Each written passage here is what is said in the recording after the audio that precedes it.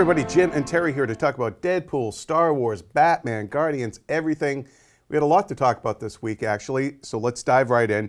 Star Wars Episode 8 officially commenced filming this week.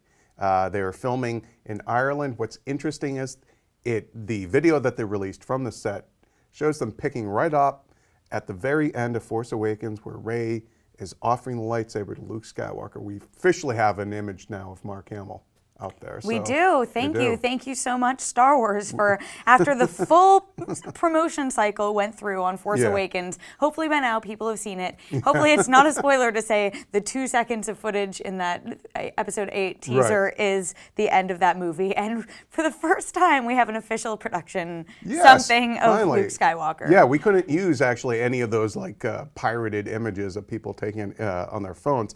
So what's interesting though is that this is breaking with tradition.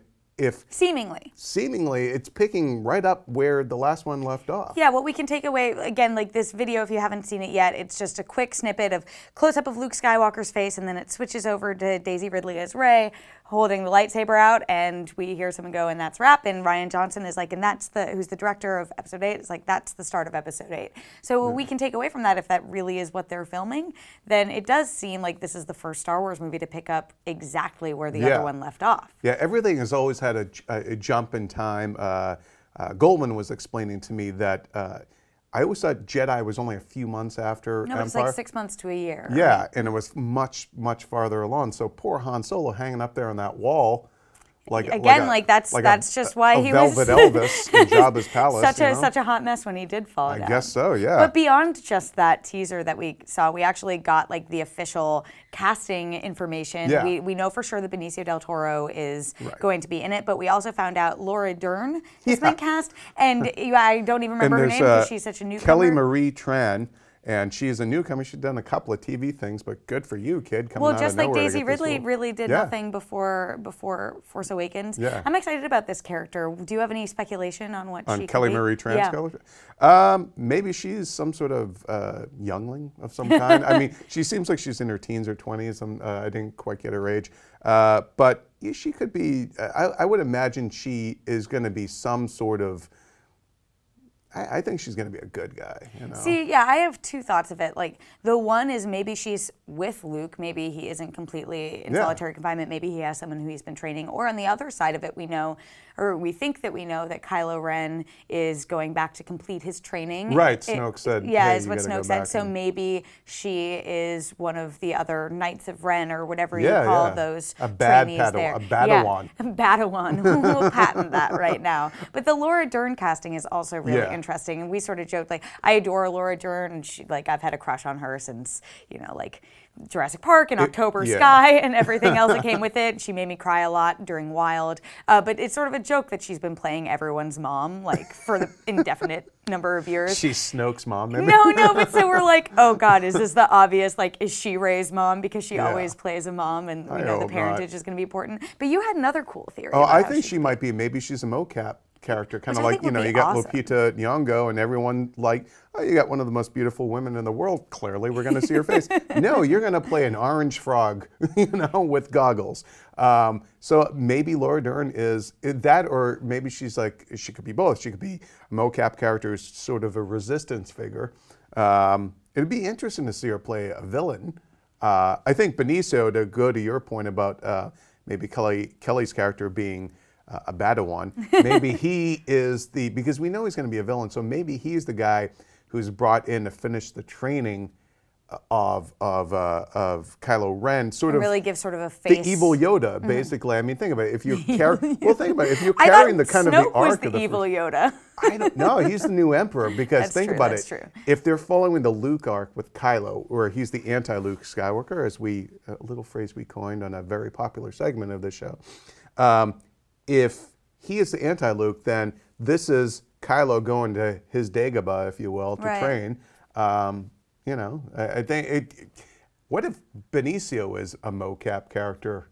I like that they sort of kept that stuff to a minimum in The Force Awakens. I think the characters that really clicked were the ones that you couldn't tell that they were CGI. didn't need to be. Yeah, I'm sorry. He didn't Snoke. need to be I mean, mocap. we'll see what happens when he's more developed. Maz was fine. She was a cool character, but I think the ones we connected most with were the human ones. Yeah. But yeah, I think, I don't know too much about Kelly. I'm sure we'll learn a lot more about her in the coming months. But Benicio and Laura, just like what if she great just plays actors. an intern at the resistance base? Turns out this world is a lot different than we thought. But yeah, Exactly. I think that they're both doing such data entry and stuff. I think they're both such great actors, and spoilers, because I always feel the need to qualify this with a spoiler warning. But when Han Solo dies, you lose one of the older actors in this cast, and so I think it's really awesome that they're supplementing that with some really, really talented. And his name was just a subtle. This rumor, his name is not mentioned in the press release. They've never quite done flashbacks. I mean, they did the thing in Force Awakens, which is almost more like a nightmare kind of scenario. The Vision, so I mean, maybe they would have him do that, but whatever. They're breaking all the rules in this one. He's never. I can't see him being tied in though to anything that would actually use the Force to have him show up. I feel like that's reserved for like people kind of more Force sensitive, and Han was never Force sensitive, as far as I remember. Maybe if we're going with the whole like nightmare torment thing, maybe whoever is training Kylo will like torment him with visions of his father when he was a kid and stuff. There's that amazing little comic that's Chewie and Kylo growing up, and like I just keep flashing back to that. Like I'm like, you must have been so cute at one point. But lots and then of cool, you grew up to be that. Yeah, lots of cool Star Wars stuff to look forward to between this, and I'm sure we'll be getting a lot more Rogue One stuff. Did you see the little cartoon meme of for Valentine's Day of little Kylo writing a Valentine to Ray, I hate you, die, or whatever. No, but Kylo, we will have to look that up because that is very Jim Vejvoda sense of humor. I love that. I love the dark sense of humor. But I think it's really exciting now that, Episode 8 officially underway. Luke Skywalker back. Hopefully more than just, he actually speaks this time. What if he left and he had such a traumatic thing that he can't speak anymore? And like he's mute for the entire movie. Easiest Mark Hamill film role he's ever done. I don't know. That's a lot of expressions and acting and stuff, with the face. The acting with the face and the thing on the island. So all right, so Episode 8 now filming. Actually really curious, what are some of your guys' biggest questions that you want answered in Episode 8? Let us know in the comments. Let's move on to the little movie that could, the thing that is now #1 at the box office. Smashing records. Deadpool. Deadpool is just kicking ass and taking names. And I'm happy to admit to being wrong. For the longest time, a lot of us were like, it's probably only going to appeal to fanboys. And boy. Turns out everyone's a fanboy. It turns out everyone loves Deadpool. It made, over the 4-day weekend, because it was a federal holiday here in the States, President's Day, made $152.2 million, $135 million just over the regular weekend. That's more than the Wolverine made in its entire run. More than any of the X-Men movies, right? Biggest opening of any of the X-Men movies. I mean, my God, it's like insta-franchise. So are you shocked by this?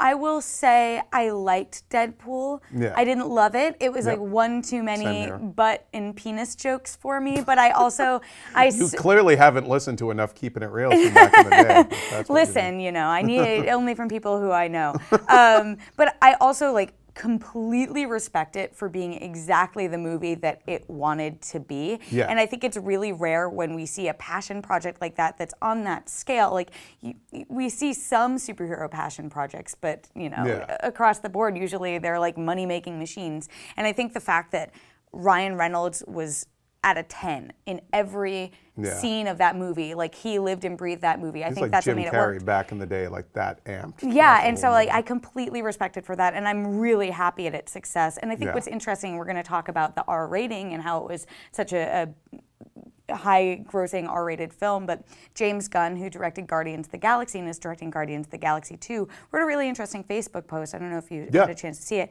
where he was talking about how he's concerned that Hollywood will take the wrong lesson from this movie, and that the lesson will be, more violence, more breaking the fourth wall, more raunchy humor at an R-rated rating, and not that it was a passion project. Yeah, and he was saying, it was original. Yeah, and he was saying that a lot of people were ripping off Guardians of the Galaxy in all the wrong ways as well, where people were missing what worked so well about that story. Do you think he's, not to get off the Deadpool tip here too much, but do you think he's throwing elbows at Suicide Squad there?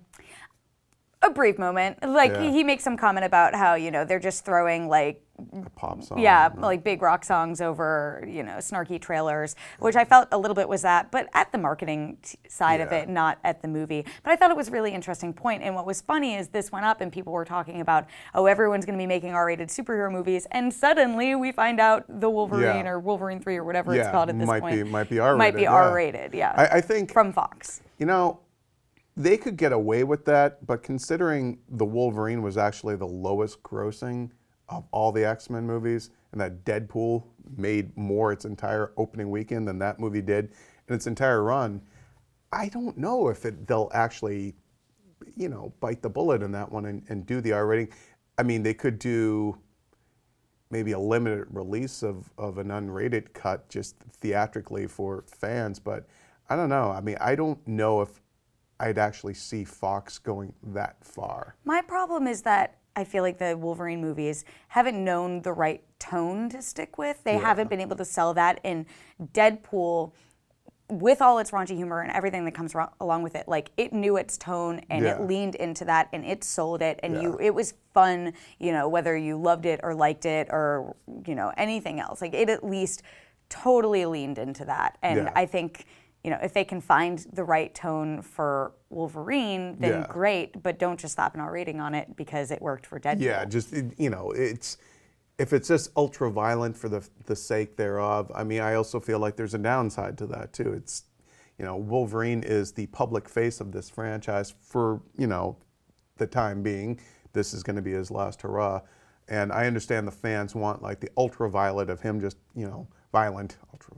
ultraviolet of him just carving up people. But they had the theatrical cut Blu-ray of the Wolverine. So I don't know. I just don't know if that's how Fox is going to close out that character's cinematic run. But at least we do know we're getting Deadpool 2, and we're getting Cable in Deadpool 2. Yes. Which I didn't even see that in my screening. Yeah, well, apparently there were the early press screenings had a different tag at the end, or it was missing that other part.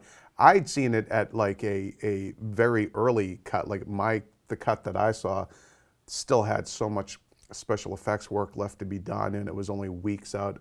So they either showed us a dub of the movie that was an older dub, and they had a further along cut, but the one I saw did mention, and if we do a sequel, Cable's going to be in it. Mm-hmm. Then you see over the opening weekend, Stephen Lang, the bad guy from Avatar, and he's been in a bunch of things, flexing his muscles in the gym. A silver fox, as we say, of older gentlemen and who look good.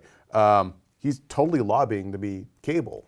I will say, I don't know a huge amount about Deadpool in the comics, and I was reading up a little bit about Cable when this came out, and it sounds like just based on, again, I'll do a deep dive when we get closer to Deadpool 2, but it does sound like this is a character that they could really weave into some of the other movies that they're working on. Well, yeah, I mean, he is Cable, if you guys don't know, and my understanding, my knowledge of Cable is a little cursory. I kind of checked out a little bit in the 90s on the comics because they were getting more expensive, and frankly, I just didn't like a lot of the gimmickiness or even the looks of some of those characters. And we'll get to the 90s in a minute, but I feel like he is a character because his parents were Scott and Jean Summers, Jean Grey and Scott Summers, Cyclops and Phoenix. And that, he was the leader of the X-Force, and so now Ryan Reynolds is like, hey, one of my priorities is getting that X-Force movie to happen, another Rob Liefeld thing. I think he could become sort of like a Wolverine type character for, your gruff, tough guy who can kind of be a foil to some of these lighter characters. And, Deadpool and Cable had a comic together for a while. So it makes sense that you'd want to bring in this other sort of character, and they were trying to do that a little bit with Colossus in this movie, but actually have a face, a human kind of element that he can interact with. I think it'll be really interesting to see what is the next step for the X-Men franchise, and sort of how wacky does it get now? When Deadpool is your biggest thing, are we looking now at a tonally more lightweight X-Men franchise? Let's face it, those movies have been pretty glum. They've had humor, but the next one is X-Men Apocalypse. I mean, come on. Yes, it's set in the 80s with brighter It's costumes. going to be hilarious. It's just like, I hope that's exactly the tag of the next trailer for it. It's hilarious.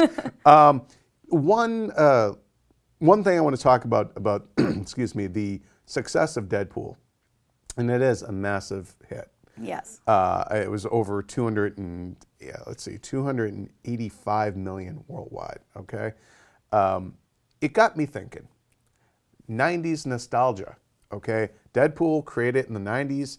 The next X-Men movie going into production is Gambit, Channing Tatum, another 90s character. And just last year, Jurassic World, The Return of Jurassic Park, which came out in the 90s, huge hit. Okay. Teenage Mutant Ninja Turtles, I know it's a bit of a cheat. It started in the 80s, but let's face it, it was huge in the 90s. That cartoon in the 90s is really what made it even more universally kind of appealing. And then we have,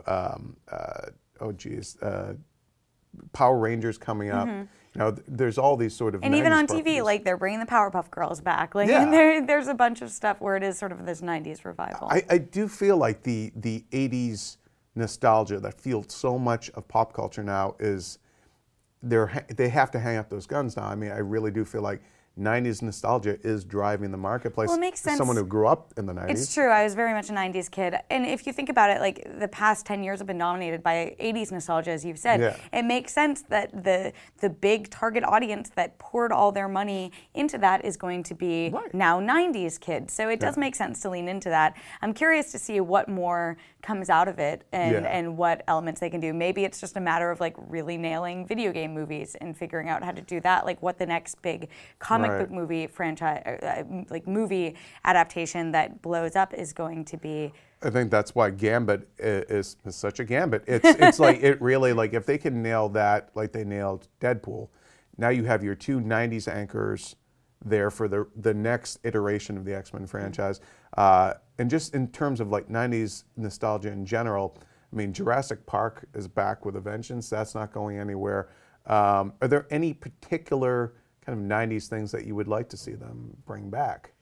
My favorite things in the 90s were Pokemon and Sailor Moon. And no, I do not want to see a live-action adaptation for Really? them. I'm perfectly happy with like the Nintendo video game for but actually we did get a Sailor Moon reboot last year that came out, an anime came back. I mean, I think that's an interesting conversation for a later day. What would we actually like to see brought back from the 90s? But I guess the bottom line is it's a 90s nostalgia world and we're all just living in it. I guess so.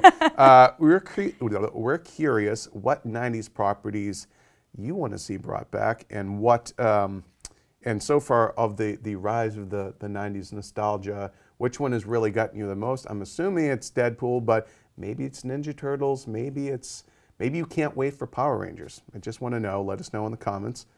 Let's move on to other big comic book movie things. Can we talk about Batman vs. Superman: Dawn of Justice? Yeah, we can. Okay, I know, like, I've been a little bit of a skeptic about it. I finally watched the last trailer.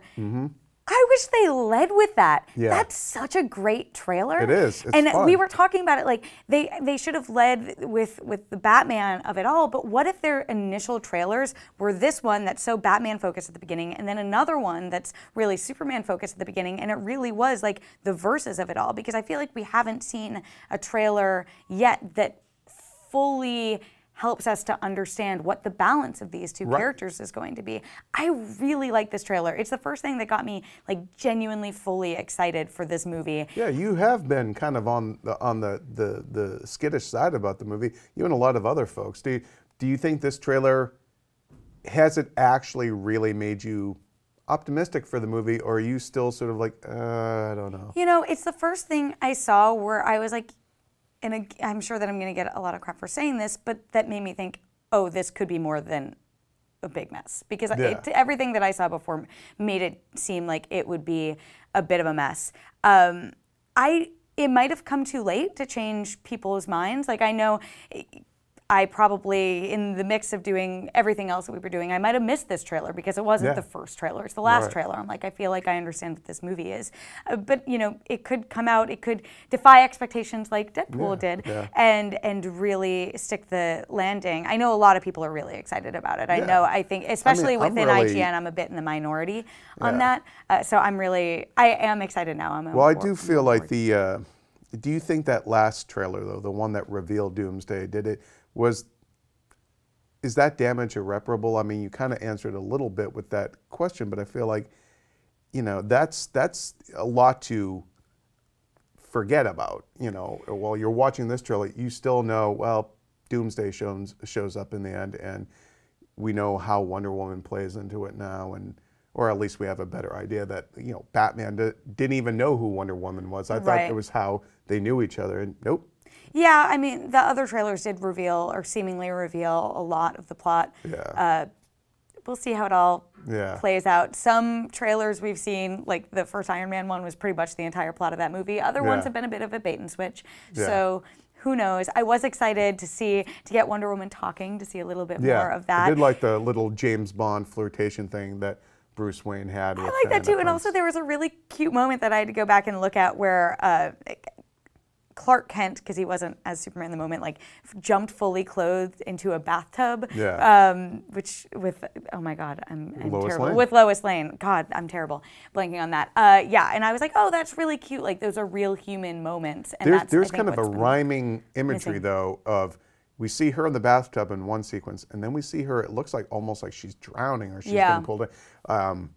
So I do wonder if that isn't by accident, could Lois die in this movie? That would be a really big thing, and I hope not, because I like Amy Adams, and I would not like to see Lois Lane die. Yeah, I mean, that would be grim. Come on, that would be, but that could also, that could be the thing where Batman sees the human side of Superman and sees, hopefully it doesn't come to the love of his life having to get killed for Batman to be like, hey, now, I guess you're not too bad, but it made me wonder. I still just, there's part of me, though, that wonders, what if they had gone that more lightweight route with this whole thing, and Batman is just completely oblivious to Superman just being a totally nice guy. If Superman's just more like a Channing Tatum type, he's like, oh, Batman, you're so awesome. You built all that. They have their own version of their own version of the shawarma scene at the end of the movie, where it's like, wait, dude, I was wrong about you this whole time. You're pretty awesome. Yeah. Oh my God, you're so cool. You built that car. What can't Let's not get too ahead of ourselves. That would be hilarious if it went that route. Justice, and he's just blind to it all. He's like, oh, I love you, I'm just thinking Batman. Lego Batman from the Lego movie. Or even just like darkness. Where he's just like, hey Batman, how you doing? I'm gonna get you. I think that's the Lego movie too. Yeah, exactly. Well, yeah, Channing Tatum is Superman in that one, so I guess maybe that's what I was thinking. One other thing that jumped out to me about, excuse me, I'm losing my voice. One thing that jumped out to me, I know, right? And it just splashed me in the face. Damn you, Aquaman.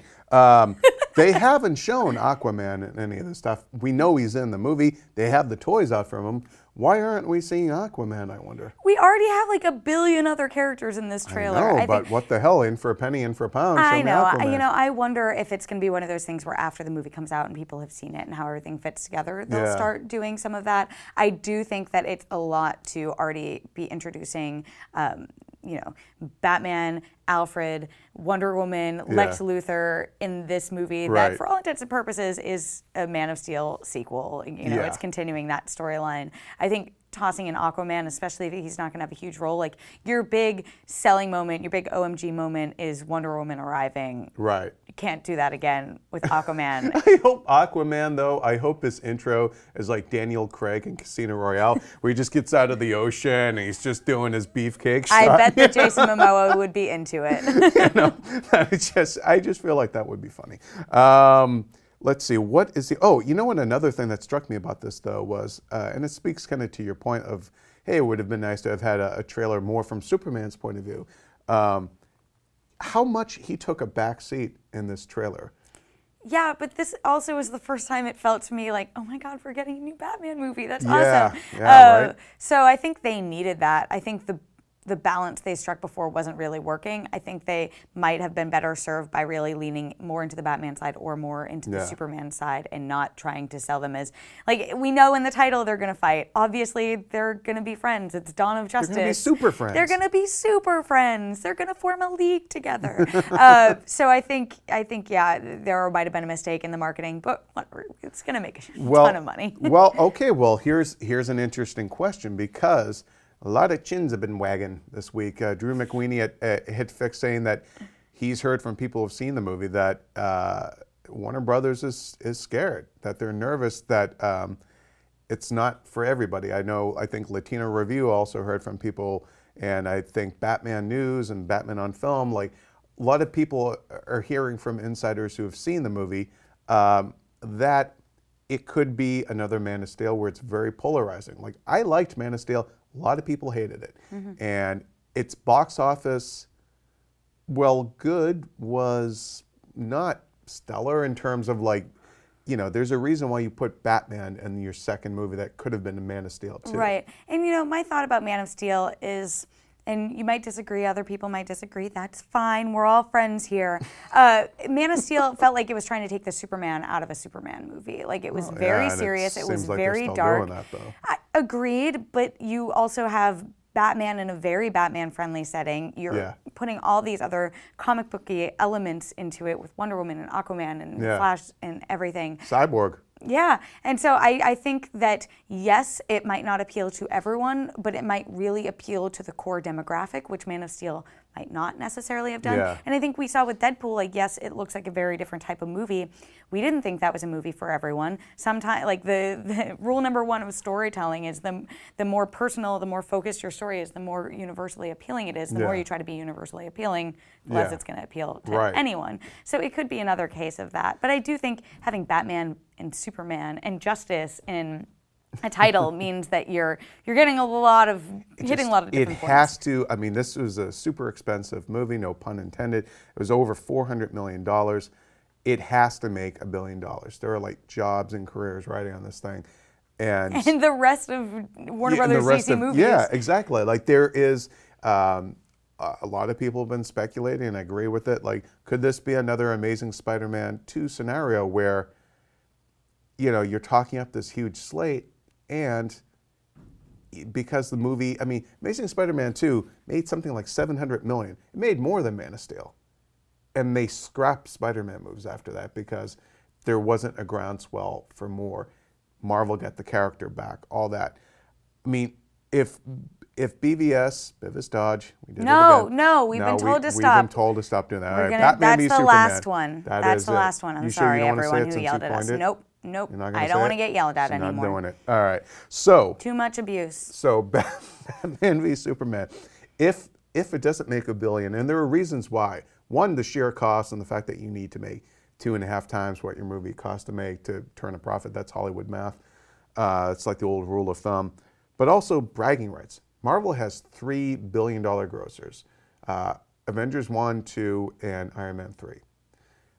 DC doesn't have, in terms of the current iteration of this universe, you know, they don't have Which is still that. it's one. Yeah, I mean, but they need to get in that game. But you don't think... I don't know if this movie, I think a lot of it's going to have to really play overseas. To me, the difference between Amazing Spider-Man 2 and Batman v Superman is that, yes, it had a lot in Amazing Spider-Man 2, but it was all within the Spider-Man franchise. This, you're bringing together two major franchises, plus a bunch of other franchises to varying degrees with Wonder Woman and Aquaman and everything else. You don't think that alone is going to sell it like the Avengers did? I think Batman is going to be, I think at the end of the day, and from what all these other outlets, from their insiders, that Affleck's Batman basically steals the show, that he's the reason to see this movie.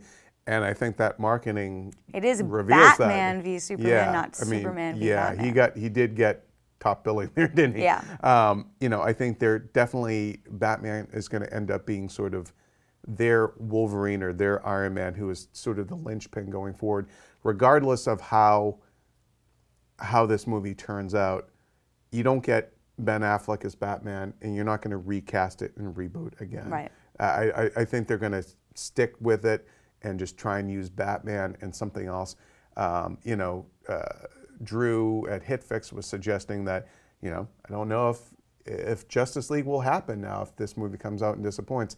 And no, I think that machinery is too firmly in place at this. And we don't have that much longer to wait at this point. Like it's right around the corner now. I mean, Wonder Woman is filming, and it's gonna. I mean, there's too much groundwork being laid. They called it Dawn of Justice.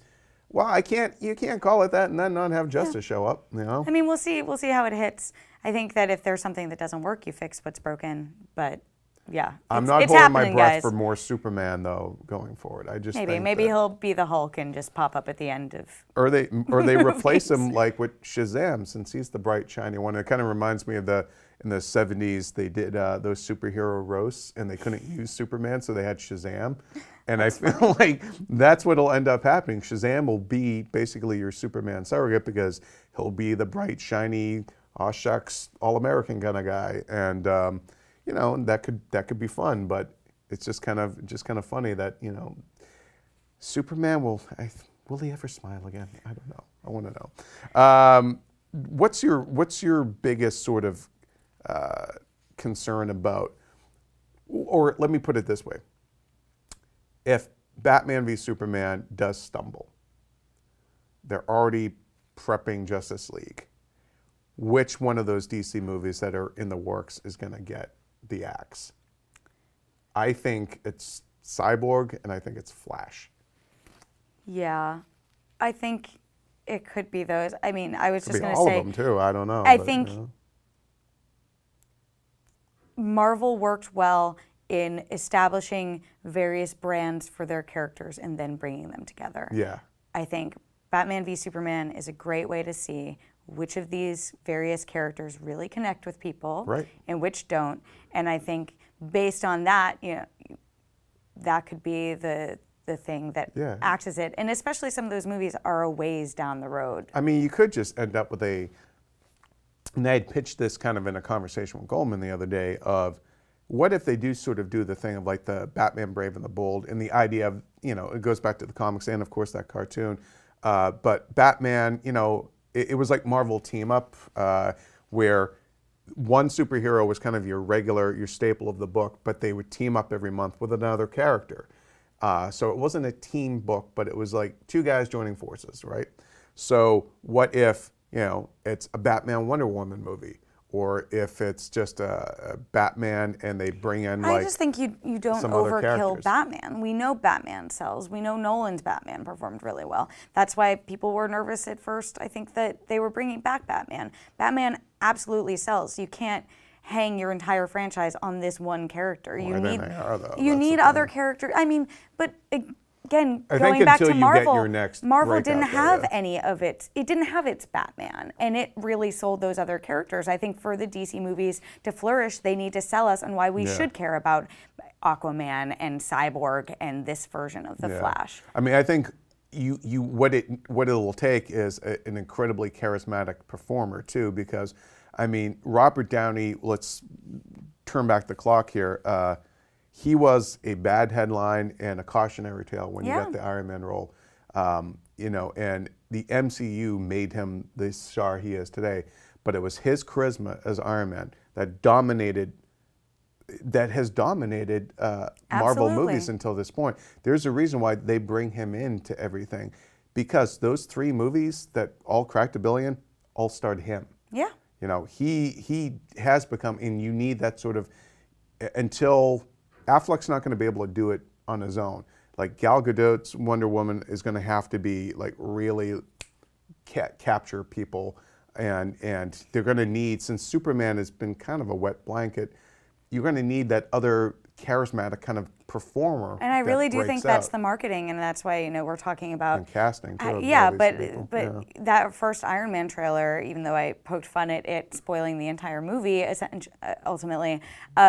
You're sold on him as Tony Stark from the beginning, from that right? Thing where he does and the fact that there is such skepticism around Batman v Superman. Sure, we've seen a bunch of really great trailers for really bad movies, but you need to sell people from the start on these. I mean, maybe that's where Will Smith's Deadshot comes in. I mean, you got Will Smith, Why wouldn't, and unless they kill him off in Suicide Squad 2 was yeah. another case where the first trailer came out and we're like, why is this so serious? This should be more fun. I loved it. And it was the second trailer, I think, that really won a lot of people over. Yeah, it did seem to have the more universal appeal on that one, but I liked that first trailer. I liked the creepy, that kind of off-kilter tone of it. But yeah, this one, the second one was like, this is going to be fun. Like, it's not just going to be time with psychopaths, you know? Like, you know, it's not going to be a brooding character study of life in prison, you know? Listen, we have Orange is the New Black already. Exactly. Let's move on from Batman v Superman and talk a little Marvel. We have Guardians of the Galaxy 2. We did kind of mention it earlier. It has now officially begun filming in Atlanta, Georgia. Just cut to the chase. There's an image. It has Baby Groot in it. It has Baby Groot, people. He's back. And it hit me when I saw that. I'm like, yeah, trees take a while to grow. So, of course, you know, and I tweeted James Gunn, and I don't know if by the time we had started filming this, I haven't checked to see if he tweeted back, but asking, is he going to be Baby Groot the whole movie? Because that's pretty ballsy, actually. But what if he's Baby Groot the whole movie? I need more Baby Groot, more merchandise. But exactly. I mean, that stuff moved merch, and it was very popular, and it brings in the kids and all that. But he's Baby Groot, but he has Vin Diesel's voice throughout. I mean, that would be awesome. Biggest acting challenge of Vin Diesel's life is turning that deep, gravelly thing into an adorable Baby Groot. Or maybe easiest thing, because they don't have him talk like he did when he was dancing at the end. So what do you think then of, can they actually pull off Baby Groot for the whole movie? I don't think that they will. But I think Baby Groot is a lot more fun than like prepubescent and like teenage Baby Groot. I want to see sullen 14-year-old Groot who's just sitting in the room. He won't come out, or just I would buy that thrash comic. metal or something. I would buy that comic. I mean, and maybe, Rocket is all frustrated with it. You snap out of it. Maybe they're able to sell it for the whole movie. I don't know. I think that'd be pretty awesome. I think whatever they do, I'm on board with at this point. Well, they have Kurt Russell, who officially on board, which is awesome. They also, you know, they did say that it's about the search for, you know, Peter Quill's real dad. I mean, come on, you don't get Kurt Russell and not have him play the dad. Also, I mean, Kurt Russell and Chris Pratt, they have this similar kind of beady eyes, and they have that similar kind of. You don't think that's too easy, though? I think it's perfectly fine. Okay. I think, you know what, because they have that sort of, they both have that swagger, and there's a little bit of, you know, Jack Burton in Peter Quill, too. Okay. I mean, we always talk about Han Solo, but, you know, if they had made Guardians back in the 80s, like, you know, they did, it was called Ice Pirates, but if they had done it, you know, like, it would have been Kurt Russell, you know, would have played Peter Quill. So I think that's awesome. They also announced that Elizabeth Debicki, who was the villain in Man from U.N.C.L.E. and was in Great Gatsby, she is also in the movie. They didn't say who she was, though. I didn't write down her last name. Damn it. Pom Demirov is James Gunn confirmed that she is indeed Mantis, which we all kind of suspected. And then there's an actor named Chris Sullivan who is on The Nick. He is also in the movie. Didn't say who he's playing.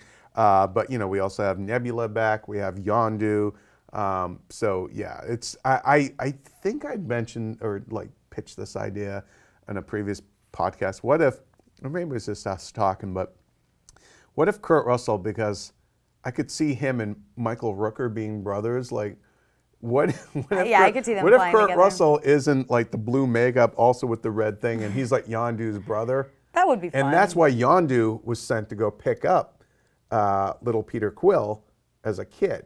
Yeah, I'm interested. Like, I think the thing about who Peter Quill's dad is it can't just be a big reveal from a comics character. It needs to be a reveal that means something to an audience that hasn't read the comics. And it's not going to be what's his name, Jason, J apostrophe son, who's I think the dad in the comics. Everyone is confirmed that's not the case. But you've mentioned, you know, the many Guardians who are in this movie, and I love James Gunn because he is so active on social media, and he will talk back to fans, and some fans were like, put all in that the thing that he wrote about Deadpool, a fan was like, put all the Guardians in, and he was like, no, you're missing the point. It's not about cramming a bunch of Guardians in, it's about developing the ones you have. And that gave me some hope that this wasn't just cramming a bunch of Guardians in, and that he would strike a really good balance with it. Well, I mean, each of, we've heard before that Yondu and Nebula are going to be basically part of the Guardians crew now. They were in the comics too. And Yondu was actually one of one of the original Guardians, and I always loved him because he had that giant red fin / mohawk thing. But it makes sense that each of those characters already has an established emotional kind of rift with two of the main characters. I mean, Nebula and Gamora, and then Peter Quill and Yondu. So, I mean, it makes sense to bring them back and kind of work on that, on the dynamics that were already established there. And I am curious how Peter Quill's dad, probably played by Kurt Russell, is going to factor in with that. He has to be important enough that somehow he's got to be connected somehow to Yondu. And he, it would make sense if he was some sort of, ne'er-do-well too, like a charmer, but the way Peter Quill's mom described him in the first movie was like he was like an angel. So this is why we're all been scratching our heads about that. Like we all thought he was Adam Warlock maybe, but probably not. Yeah. And then what was the other Guardians thing? Darn. I think we got through it all. I think we got through it all. I think that's the stuff. I jumped straight to Baby Groot. Baby Groot is where it's at. Actually, I want to know from you guys, how much Baby Groot do you want in this movie? Do you want Baby Groot for the whole movie? Groot. Do you want to see our idea of sullen adolescent Groot? I am Groot slamming the door, putting on his Walkman, listening to, let us know. I'm curious to see what you guys think. Let's move on to something that, is near and dear to your heart, the Transformers franchise. All right, I'm totally lying there, aren't I? Don't worry about it because it's never going away. No. Much like DC and Star Wars and Marvel, Transformers is never going away. And we found out this, or actually last week, or was it this week? I don't know, it was last week. At some point over the Some holiday. point in recent memory. Transformers 5, 6, and 7 are happening. We knew that, but we have official dates now. It's Through like 2019. It's like planning for the rapture when you know it's coming. It's coming. So Transformers, each of them opening up in June. Transformers 5 in 2017. Transformers 6, and we'll get to that in a minute, in June 2018. And Transformers 7 in June 2019. Transformers 5 is opening against Wonder Woman. And Transformers 6 turns out it's going to be a Bumblebee spin-off movie, a lower budget one they mentioned. So I got a couple of, and that's going to open against Godzilla 2. So that's a smackdown right there between those two. They're calling out Warner Brothers. Crossover. Well, they're calling out Warner Brothers. They must sense a little blood in the water that your slate. Do you think Wonder Woman and Godzilla are going to blink and move off those days? I think that it would be really smart for Warner Brothers to move Wonder Woman because your audience that you are trying to win over, your big fanboy audience and fangirl, but they'll probably skew more towards Transformers 5. You want them to show up for Wonder Woman. And unless you really nail this, even if you do really nail this, people go see Transformers movies. That's why they're going to make them forever because they make so much money, especially internationally. Those are billion-dollar movies. Yeah. Right, so I definitely think you move that. Godzilla, we'll see what comes of, again, it's a Bumblebee spinoff. They're saying lower budget from the beginning. We'll see what that means. Yeah. We'll also see what comes of the new Godzilla movie. I think it'll be really interesting to see which one of those moves and which one ends up being a stronger movie. Well, here's the interesting thing. Godzilla, the Gareth Edwards one, I liked it. I didn't love it. I loved the trailers a lot more than I ended up loving the movie. And a lot of people, I think, felt that way. Like it had some cool Godzilla action, maybe not enough, but it did meet with a lukewarm kind of response from fans. It made money. Obviously, it was enough to get him Rogue One, but I don't know if the appetite necessarily is there for it. And they are trying to build up the Godzilla Kong kind of shared universe, but I don't think the Bumblebee itself is necessarily a slam dunk because it depends on, first of all, Bumblebee doesn't really talk. He only channels these different voices from radio and TV and stuff. So how do you make that work, and what is sort of, who's the human character in that? It's going to need something else there to kind of click with it. But I think it's, of all the characters to spin off outside of, Optimus, I mean, Bumblebee makes sense. Yeah, I he's just cute, wonder he's if it's kid-friendly, I wonder if it's too late, or maybe, because he did have such a key role in the earlier Transformers movies, now is the right time. But maybe it's just that my own dedication to the Transformers movie franchise has waned. Yeah. But I feel like I was much more invested in Bumblebee as a character in the first few than I am at this point now. Yeah, I can remember, he's obviously key to the first movie. It's a boy and his dog story, except the dog is a car that talks and transforms. Just bring back Shia. Well, what if they do? What if the Bumblebee thing is like, now Sam Witwicky is like he's like middle-aged and he's working. I'm just imagining Bumblebee walking around wearing the paper bag that says "I'm not famous." Actually, I would love that. It gets really meta. It turns into like Deadpool. Breaks the fourth wall. Hey, if everyone's doing it by the time they start making that movie. What do you think? Should they bring back Shia for the Bumblebee movie? I'm all in on that one. Good luck trying to get him back. But if they pitched it in a certain way, maybe he would do it. Or maybe they'd bring back Megan Fox. Or what if the Bumblebee spinoff teams him up with the Ninja Turtles? Do you think they're going to do Ninja Turtles? I mean, think why so. not? There've been some rumblings, but hey, why not? That thing would clean up. Yeah, it would. Yeah, 90s nostalgia. And then, so Transformers 7 all the way through 2019. Yeesh.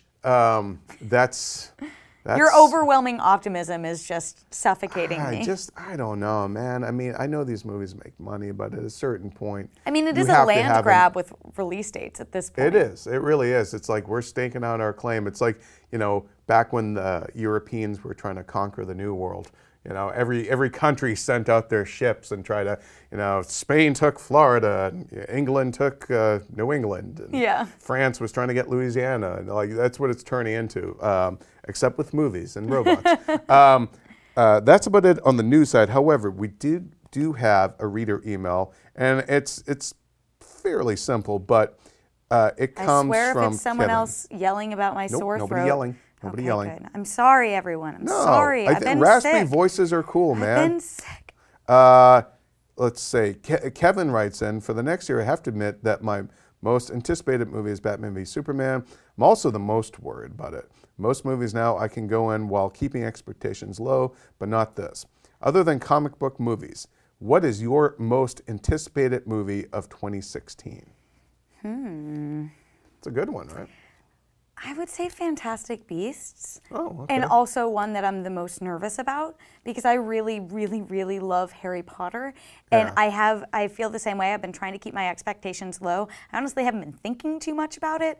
I really want it to be great. I want to feel that same joy I felt going in and seeing a Harry Potter movie or getting a new book and feeling, so excited to be in J.K. Rowling's world. And I'm worried that since, yes, she wrote it, but it's a spin-off essentially based on nothing, and maybe I don't feel that way. Maybe I'll just be a jaded adult now. Based on her heart and imagination. I know. Yeah, what if this ends up to be, for Harry Potter fans, their Star Wars prequels? Stop! I just told you Welcome I was to our world of pain, millennials. So that's mine. How about you? I'd have to say probably Suicide Squad. I just think I never thought we'd ever get a Suicide Squad movie. I love everything I've seen so far. Yes, Joker's a huge question mark with the tattoos and all that, but so far, between Harley Quinn and just sort of the tone of it, I'm cautiously optimistic. It is a huge gamble. Rogue One, I don't know. It's not Episode 8. And Rogue One, I hope it works. I hope it's good. But I don't know who to latch onto yet emotionally in that movie, whereas maybe it'll be different once we see the trailers. But listen, Felicity Jones had me since crazy, so I'm on board. I do hope that, and I would expect, and I'm just spitballing here, but I bet you they dropped the Rogue One trailer in time for May the 4th be with you. So even though the movie comes out in Christmas. Well, yeah, it would be right around the corner. Well, that was a great reader question. We love your reader questions. Yes, Send us more reader questions. What's the email? At keepinitreal@ign.com. Follow us on Twitter at Terry_Schwartz, at Jim Vejvoda. That'll do it for this week's show. For all things movies, keep it here on IGN.